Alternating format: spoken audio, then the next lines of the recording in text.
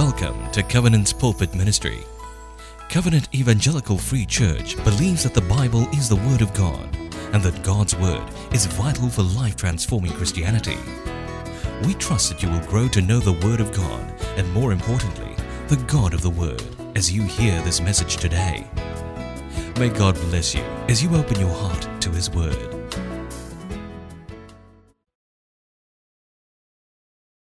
Good morning, church. It's a pleasure to be here and to bring God's Word as we look at Daniel chapter 8 this morning. I'd like to begin with a story. So the story goes that there was a Native American Indian tribe, and the tribe had a new chief.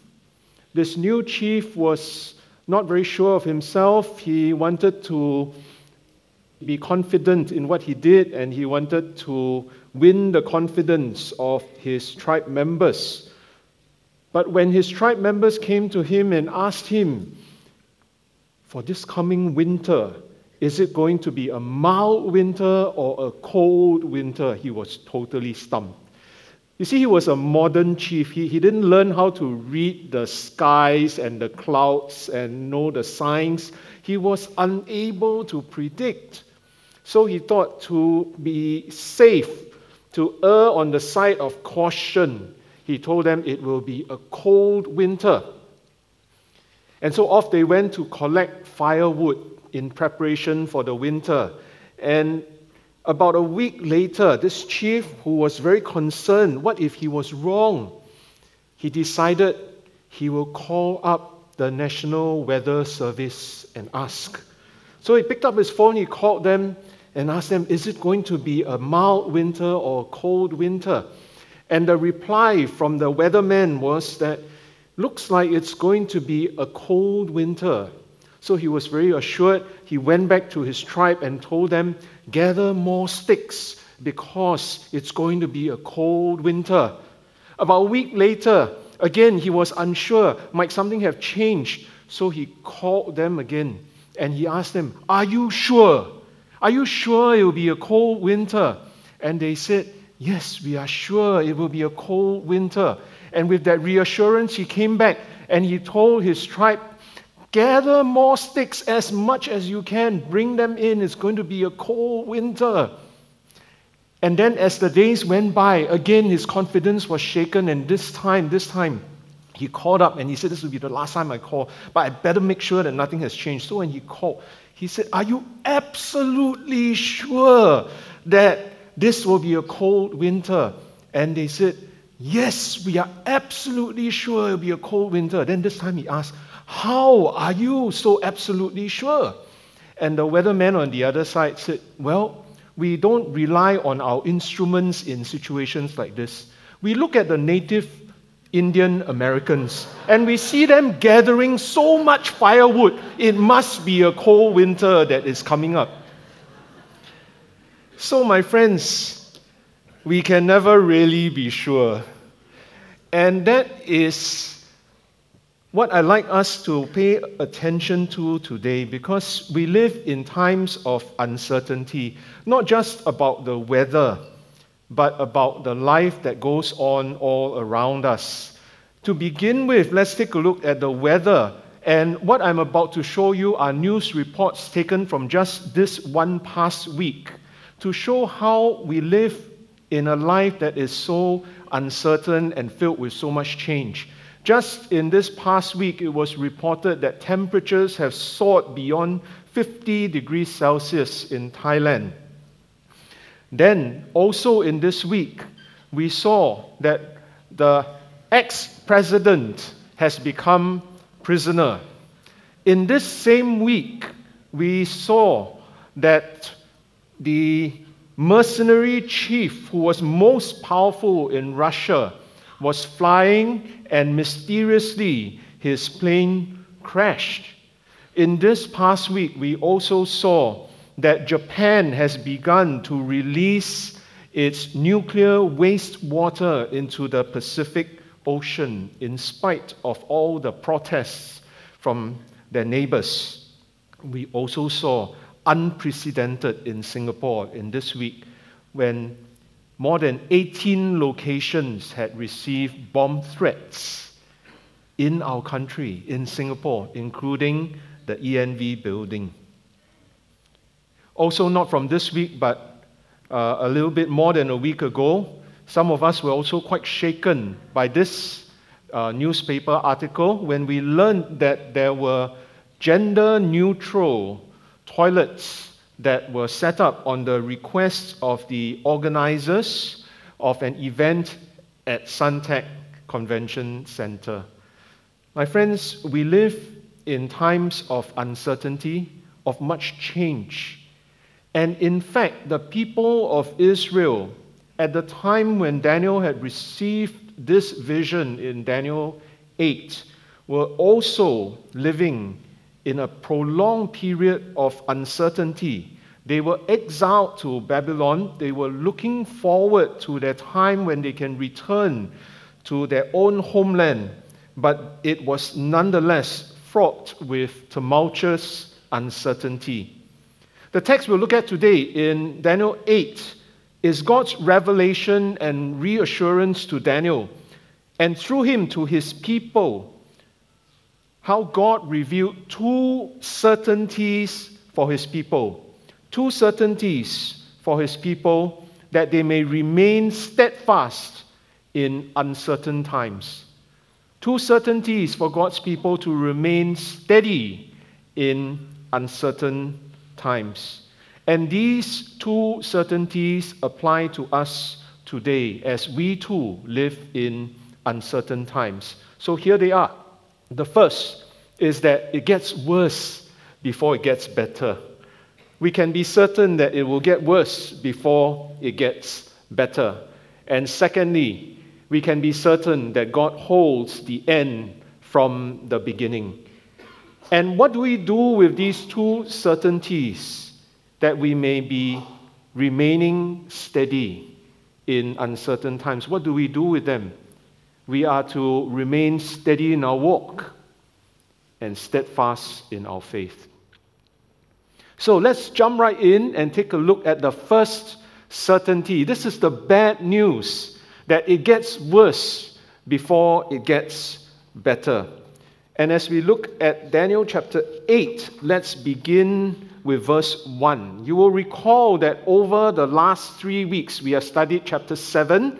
And in chapter 7, we saw that Daniel had seen a vision of 4 beasts, the Ancient of Days, and the one who looked like the Son of Man.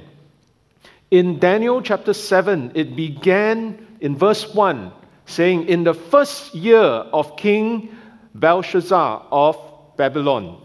Daniel had a dream with visions in his mind as he was lying in his bed. Now, today as we look at Daniel 8, I'd like you to note the similarity. In verse 1, it says, in the third year of King Belshazzar, which means that 2 years had passed between chapter 7 and chapter 8. And it says, a vision appeared to me, Daniel, and look at how he points this back to Daniel chapter 7. He says, after the one that had appeared to me earlier, in parenthesis, in Daniel 7. Okay, so clearly these two chapters are linked, and we will see some of these links as we move along in today's message. These two visions are not just linked. Unknown to Daniel at that time, the third year of Belshazzar's reign, being 550 BC, was in fact the year that King Cyrus of Persia would overthrow his grandfather, King Astyages the Mede, and he would unite the Median kingdom and the Persian kingdom. And with control of this united kingdom, he would then go on to rise in power. He would crush the Babylonian Empire by 539 BC, and he would conquer the known world to be the next superpower. So, what was at stake was that superpowers were at war, and uncertainty was clearly the order of the day. So this was what God revealed to Daniel when Daniel saw the vision of the ram with two horns. Let's take a look at the text. And this is what it says. I looked up, and there was a ram standing beside the canal. He had two horns. The two horns were long, but one was longer than the other, and the longer one came up last. I saw the ram charging to the west, the north, and the south. No animal could stand against him, and there was no rescue from his power. He did whatever he wanted and became great. Now I jump to verse 20, where the interpretation of the vision is given, and we are told the two-horned ram that you, Daniel, saw represents the kings of Media and Persia. No one could stand up against Cyrus the Great. There was no rescue from his power, and he did whatever he wanted. That's what it says. No animal could stand against him in this vision, the animal. No opponent could stand up against him. There was no rescue from his power. He did whatever he wanted, and he became great. The Persian Empire, under this Achaemenid dynasty, which was started by King Cyrus, continued for about 9 generations until the next superpower came along. And that's when they overthrew the Persians. So let's look at this next superpower that is also shown in this vision, in the vision that shows the goat. We had seen the ram, this is the goat. So in verse 5, Daniel says, as I was observing, a male goat appeared, coming from the west across the surface of the entire earth without touching the ground. The goat had a conspicuous horn. Now you take note, there is one horn, right? A conspicuous one between his eyes. He came toward the two-horned ram I had seen standing beside the canal and rushed at him with savage fury. You remember earlier on we read that the ram, nothing could stand against the ram. Now look what happens when the male goat comes charging at him. I saw him, the goat, approaching the ram, and infuriated with him, he struck the ram, breaking his two horns, and the ram was not strong enough to stand against him. The goat threw him to the ground and trampled him, and there was no one to rescue him from his power. Verse 8. Then the male goat acted even more arrogantly, but when he became powerful, the large horn was broken. 4 conspicuous horns came up in its place. Remember, I asked you to take note, there was one horn. Now this one horn is broken, and it's replaced by 4 horns, pointing toward the 4 winds of heaven. I'm going to jump to verse 21 and 22, where the interpretation of what this goat and its 4 horns mean. The shaggy goat represents the king of Greece, and the large horn between his eyes represents the first king of Greece. The 4 horns that took the place of the broken horn represents 4 kingdoms. They will rise from that nation, but without its power. Now, history informs us that this mighty king of Greece, the first king of Greece, represented by that one large horn, was Alexander the Great. His army swept across Egypt, Persia, and even parts of India, and he conquered Darius III of Persia. So 9 generations after King Cyrus, Darius III of Persia was conquered by Alexander the Great, the Greek. And so he replaced the Persian Empire with Hellenism, Greek. But Alexander, he died prematurely, and his empire then fragmented. It broke up into 4 kingdoms. He had 4 generals, and these 4 generals each took one piece of his kingdom, and they were fighting among themselves. So remember, the one horn became 4 horns. These 4 horns represent the 4 kingdoms that it would be broken up into. So these were the 4 generals, and you see their names there. I will attempt to pronounce it, right? There's Seleucus, Ptolemy, there's Lysimachus, and Cassander. Even if I pronounced it wrongly, you probably wouldn't know. But these were the 4 generals, and the vision clearly shows Daniel way ahead of time. Remember, he was still in the time of the Babylonian Empire. And even with the Persians had not taken over yet, but he was already seeing 9 generations down when Alexander the Great would come, would overtake, and then Alexander the Great, because he died early, his 4 generals would then take a piece each. These were the 4 generals. Now, friends, in case you are thinking, so what? I mean, it's just from one politician to another politician, It's not quite like that. In the days that they lived, they didn't have democratic governments who would elect their leaders. And then they would elect someone who will safeguard their national reserves and the integrity of their public service. Right? It didn't work that way. It was one king, a strong man, often a tyrant. And whatever he says gets done. He does not hand out Majula packages to young seniors. Instead, these are very often power-hungry despots who tax their citizens to pay for their military campaigns, and they conscripted young men to fight in these battles. So, my friends, it was a time of gross uncertainty, not just knowing what was immediately before them, but what was to come many generations down. God had chosen to reveal this to Daniel.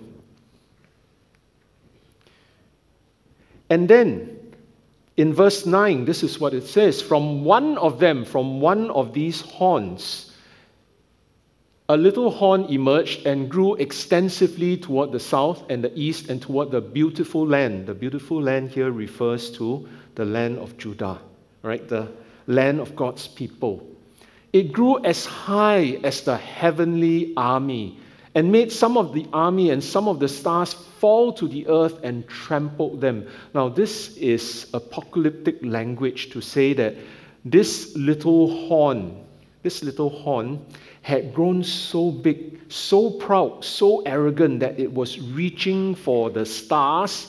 It was as high as the heavenly army, and it even caused some of the stars to fall on the earth. This language is to say that that was that pride that this little horn had grown into. It acted arrogantly, even against the prince of the heavenly army. That's God himself. It revoked his regular sacrifice and overthrew the place of his sanctuary. In rebellion, the army was given up together with the regular sacrifice. The horn threw truth to the ground and was successful in what it did. So the 4 warring kingdoms eventually came down to between 2 kingdoms, and from that 2 kingdoms, eventually there was one, and that was the Seleucids that arose. And from the Seleucids came this king. His name is Antiochus the Fourth. Now, the preaching team believes that the little horn that is referred to in Daniel 7 as well as in Daniel 8 refers to Antiochus the Fourth, which is why I circled that for you. He acted arrogantly. He persecuted the Jews in Judea. He desecrated the temple of Jerusalem, and even though he was merely a man, he thought himself as a god. Now, friends, for some of us who are studying Daniel, and we are doing this in our small groups, in our covenant groups, some of us are studying the book of Daniel. Some have reflected a bit of confusion and have asked this question. The little horn that is mentioned, who is mentioned in chapter 7, Is it the same little horn in chapter 8? And I'd like to take a little bit of time to explain that, because the answer is really, it depends on how you interpret Daniel 7. I know that this is a difficult book for us to be studying in our small groups. I'd like to give you a little bit of help. All right? So if you've been wondering, is it the same little horn in chapter 7 and chapter 8? I'd like to show you this chart. First of all, take a look at chapter 7. In chapter 7, you see that there are the beasts, the lion, the bear, the leopard, and then there's a fourth beast, the indescribable beast. And in chapter 7, depending on which view that you take to interpret which empires to ascribe to these beasts, it will be different. There are two main views. There is the Roman view and there is the Greek view. Now, if you take the Roman view, you will see that the lion is Babylon, bear is the Medo-Persian Empire, the leopard is Greece, and the indescribable beast in chapter 7 is Rome. However, it would be different if you take the Greek view of interpreting chapter 7. The difference being highlighted for you is that the indescribable beast would be Greece. Now, the trouble is in chapter 7, the text doesn't tell us which animal represents which empire as it does in chapter 8. So take a look at this. I'm showing you chapter 8 now. And chapter 8 does tell you that the ram refers to Medo-Persia and the goat refers to Greece. Now, depending on which view you take of chapter 7, and this is where it gets confusing. If you take the Roman view of chapter 7, you will see that the leopard is referring to Greece, and therefore, Greece in chapter 8 is the goat. And the little horn that is mentioned in chapter 8 is a different little horn from the little horn that's mentioned in chapter 7. Can you see that? Now you're totally lost. This little horn is in the Roman Empire, and hence is called the Roman view. Whereas this little horn belongs to the Greek Empire, okay? And therefore this little horn and this little horn are different. However, if you take the Greek view of interpreting chapter 7, and see the indescribable beast as Greece, then the goat in chapter 8 comes here. The little horn that's mentioned here with the goat corresponds with the little horn that is mentioned with the indescribable beast. So what I'm trying to show you here is that depending on whether you take the Roman view or the Greek view of understanding chapter 7, you would have a different understanding of the little horn. Now, you'll probably be wondering, so what does covenant think? Just shortcut and tell us the answer. Okay. Both views are equally valid, and there are good Bible scholars that are on both sides of the argument. In covenant, we've decided as a team that we are taking the Greek view. We're taking the Greek view, and because we take the Greek view, we see that the little horn in chapter 7 is the same little horn that is mentioned in chapter 8. Now, with that understanding, when you read your chapter 7 and your chapter 8, you would see this character, the little horn, that represents Antiochus IV, to be the same person who is mentioned. Take a look at what else is said about the little horn. In verse 23, near the end of their kingdoms, when rebels have reached the full measure of their sin, referring to Antiochus, the little horn, the evil king. It says, a ruthless king, skilled in intrigue, will come to the throne. His power will be great, but it will not be his own. He will cause outrageous destruction and succeed in whatever he does. He will destroy the powerful along with the holy people, and he will cause deceit to prosper. His cunning, and by his influence and in his own mind, he will exalt himself. He will destroy many in a time of peace. He will even stand against the Prince of Peace. This Antiochus IV, what terrible things did he do that correspond with prophecy? In 167 BC, Antiochus IV, he captured Jerusalem and he banned the Jews from worshipping Yahweh. He stopped them from offering the sacrifice. Remember, we read that? And he also prevented them from observing the Sabbath. Worse still, he slaughtered a pig, an unclean animal. He slaughtered a pig in the temple of God and offered it as worship to his god, Zeus, in God's temple. He then sprinkled the blood of the pig on sacred books of the Jews, and he forced the priests and other Jews to eat pig meat. He was so full of himself that he minted coins with his image instead of his god Zeus. He put his own image, and there was the inscription Antiochus Epiphanes. What does Epiphanes mean? Means God manifest. So what he's saying is, I, Antiochus IV, am God manifest. Can you see how he has risen up to the heavenly hosts and attempted to challenge God himself? And so we see that with each kingdom that overcomes the previous, there is a new superpower, stronger and more powerful, more ruthless, that vanquishes the previous. It establishes a new empire. Things seem to get worse and worse. In fact, with the coming of Antiochus IV, there is a steep escalation of evil, and he even challenges God himself. But isn't this the word only to the Jews of Daniel's day? How is this still relevant to us today? Well, it is relevant because the text tells us in verse 17, when Gabriel came up and spoke and said, Son of man, he said to me, understand that the vision refers to the time of the end.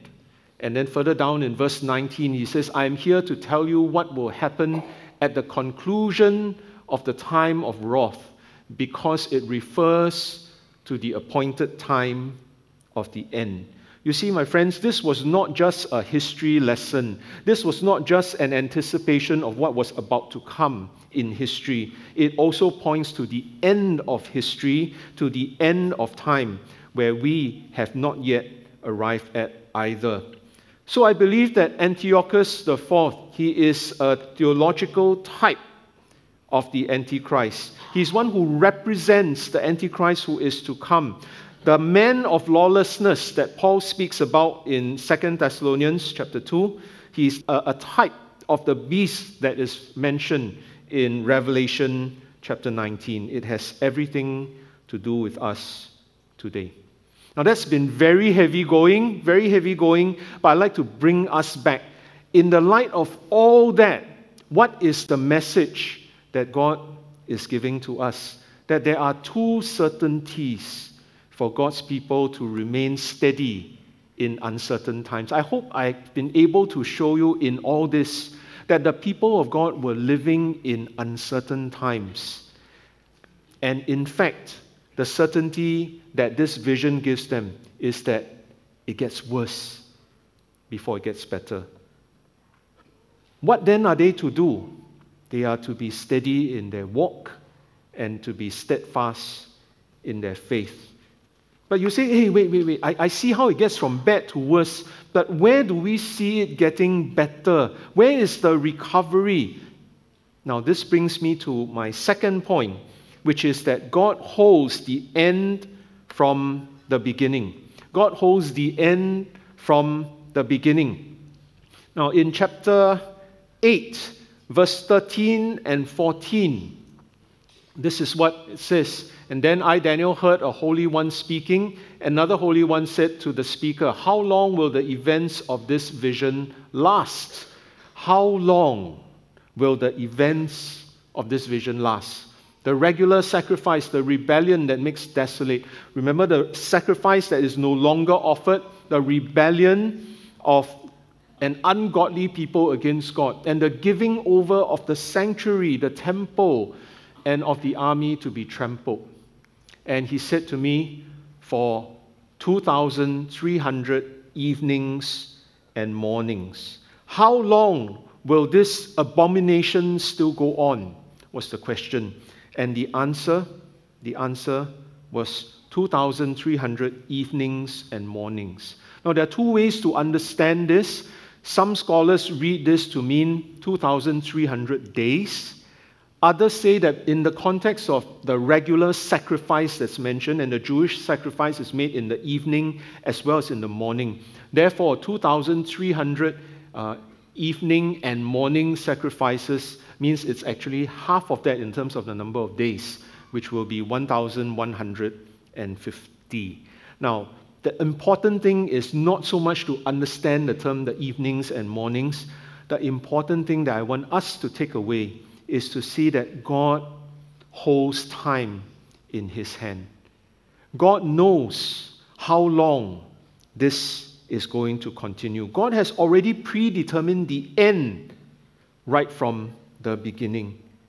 So when we ask how long, know that God already has predetermined how long we have to go through this. Now, the second thing I'd like us to take note of is in verse 24 and verse 25, where the Word of God says, His power, referring to Antiochus IV, the little horn, His power will be great. And remember, we read this earlier about how He will cause outrageous destruction. He succeeds in whatever He does. He will destroy powerful people with holy people. But take note, in verse 24, it says His power will be great, but it will not be His own. And then at the end, at verse 25, after we are told that He will cause deceit to prosper through His cunning, through His influence, in His mind He will exalt Himself, He will destroy many in a time of peace. He will even stand against the prince of princes, referring to God. He will stand up against God.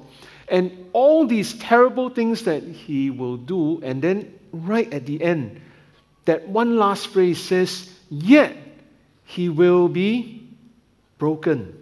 He will be broken, not by human hands. So, my friends, we have to ask, if not by human hands, then by whose hand?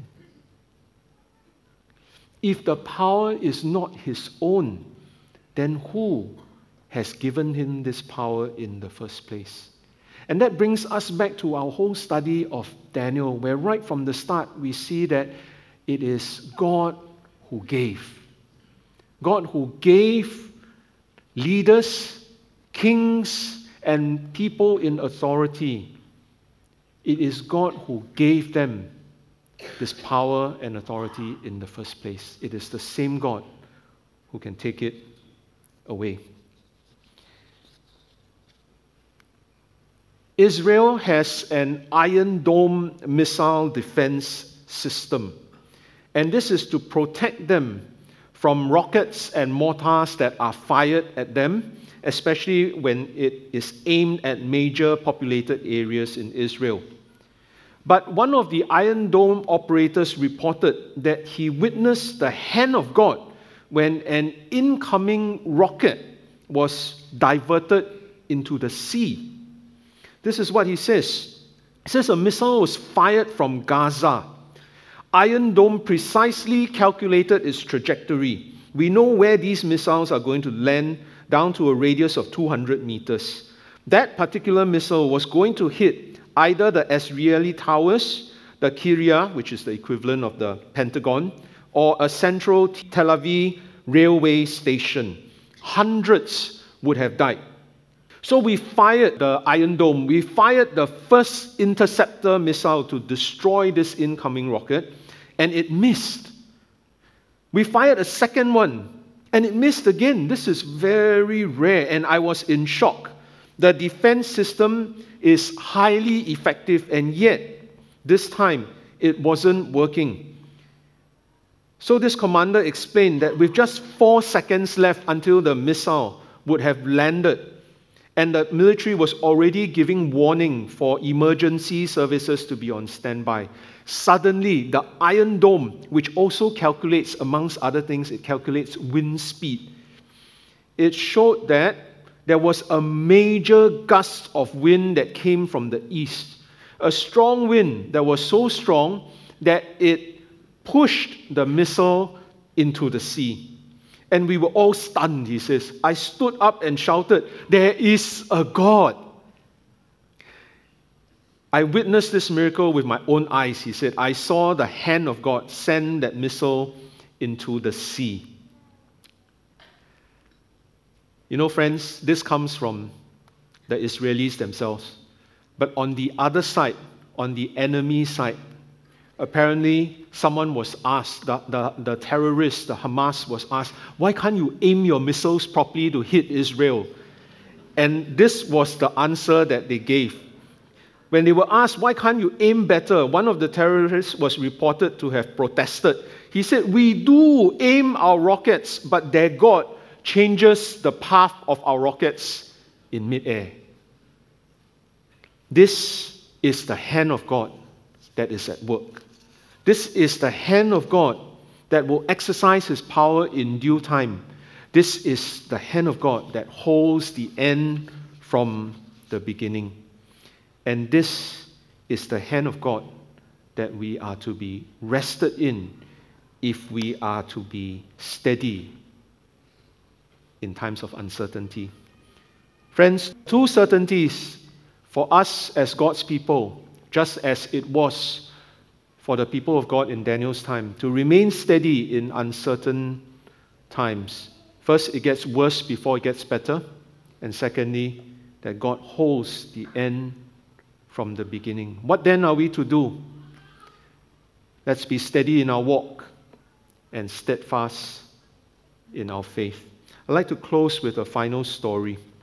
And this story is of a dearly beloved lady, Auntie Viola Shadrach. Auntie Viola came to our church about 20 years ago. And she came because Covenant moved into Bukit Panjang, which was where she was living.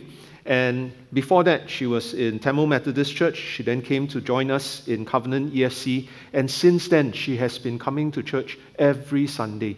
Some of you would have seen her. In her later days, she would come in on a wheelchair and she would sit right there in that middle aisle.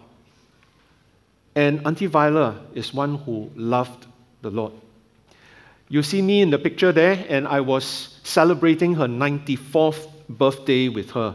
This was in May, and we were at a birthday party, and I had a quiet moment with her. I whispered this to her. I asked her, Auntie Viola, what does a 94-year-old birthday girl wish for on her birthday?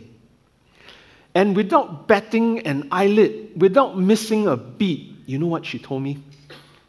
She said, I want to continue, which means she has already been doing this. I want to continue to wake up at 4 a.m. every day to pray for the next generation. I want to continue to wake up every day at 4 a.m. to pray for our next generation. And I was stunned. Some of us, even if we leave aside the 4 a.m., even if we leave aside the every day, just praying for the next generation is quite a challenge really, right? Some of us praying every day, quite a challenge. Most of us, 4 a.m., don't even think about it. Here's a 94-year-old lady who says, I want to continue to do this. And I learned that she had already been doing this for many, many years, praying for her own children, grandchildren, great-grandchildren, and for the next generation. I also learned that she prays for the pastors of this church. Friends, this is a dear old lady that I will dearly miss. She left us because she was promoted to glory on the 3rd of August. Auntie Viola, we miss you. And at first I thought, I've lost an intercessor. But then I realized, no, that's wrong. This intercessor still continues to pray for our young generation, still continues to pray for our pastors from heaven. But even more importantly, this intercessor this dear sister in Christ has demonstrated for us what it is to be steady in her walk, to be steadfast in her faith, all the way to the very end.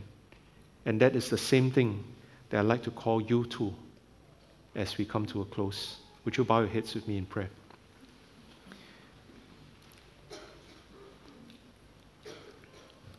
Our dear Father, we give you praise and thanks because you love us and you have called us to yourself. So that, Father, even when we are faced with uncertainties in our everyday life, we may remain steady because of what you have shown us from your word. Lord, would you help us to grow in resilience that we may be ready when it gets worse, even before it gets better. And would you enable us to hold fast to you, O God, because you are the one who holds the end from the beginning. Help us, O Lord, to be steady in our walk, to be steadfast in our faith. For we ask and pray this in Jesus' name. Amen. Amen. Church, would you join me as we sing this song in response together? My hope is built on nothing less than Jesus' blood and righteousness. My hope is built on nothing less than Jesus' blood and righteousness. I dare not trust the sweetest frame, but wholly lean on Jesus' name. With the solid rock I stand, all other ground is sinking sand. All other ground is sinking sand. When darkness veils his lovely face, I rest on his unchanging grace. In every high and stormy gale, my anchor rests within the veil. On Christ the solid rock I stand, all other ground is sinking sand. All other ground is sinking sand. His oath, his covenant, his blood supports me in the whelming flood. When all around my soul gives way, he then is all my hope and stay. On Christ the solid rock I stand, all other ground is sinking sand. All other ground is sinking sand. Church, I'm going to call the musicians to continue to play in the background. I'm going to call us to respond to God's word. God's word that reminds us that what is ahead of us may be uncertain. And it may even get worse. It will even get worse before it gets better. As we await Christ who is coming again, as we prepare ourselves, as we get ready for Christ who comes again, we hold fast to God who holds the end from the beginning.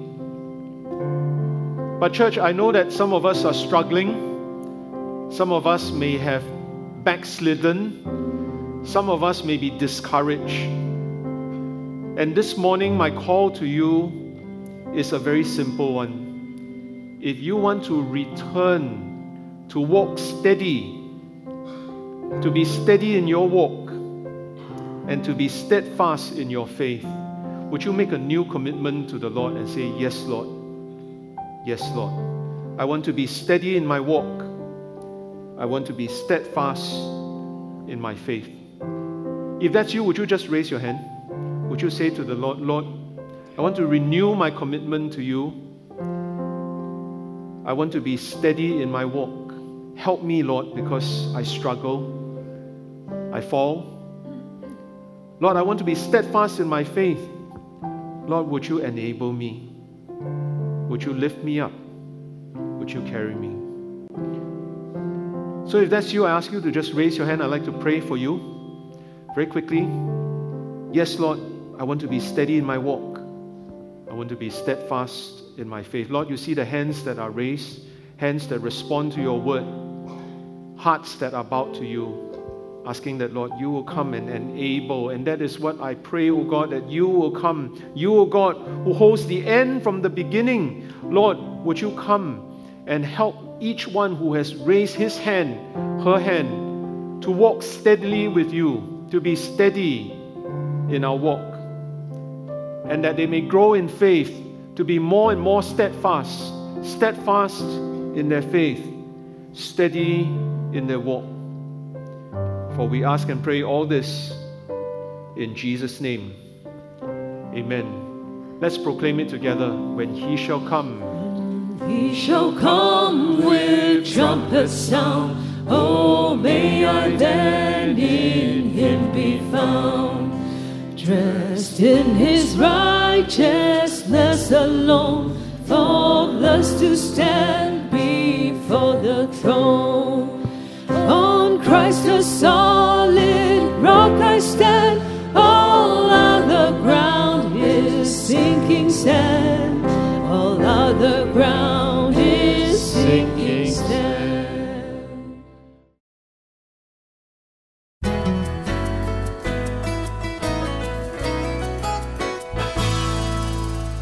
We're glad you had spent some time listening to God's Word, and we hope that the message has ministered to you. You can visit us at www.cefc.org.sg for more sermon titles.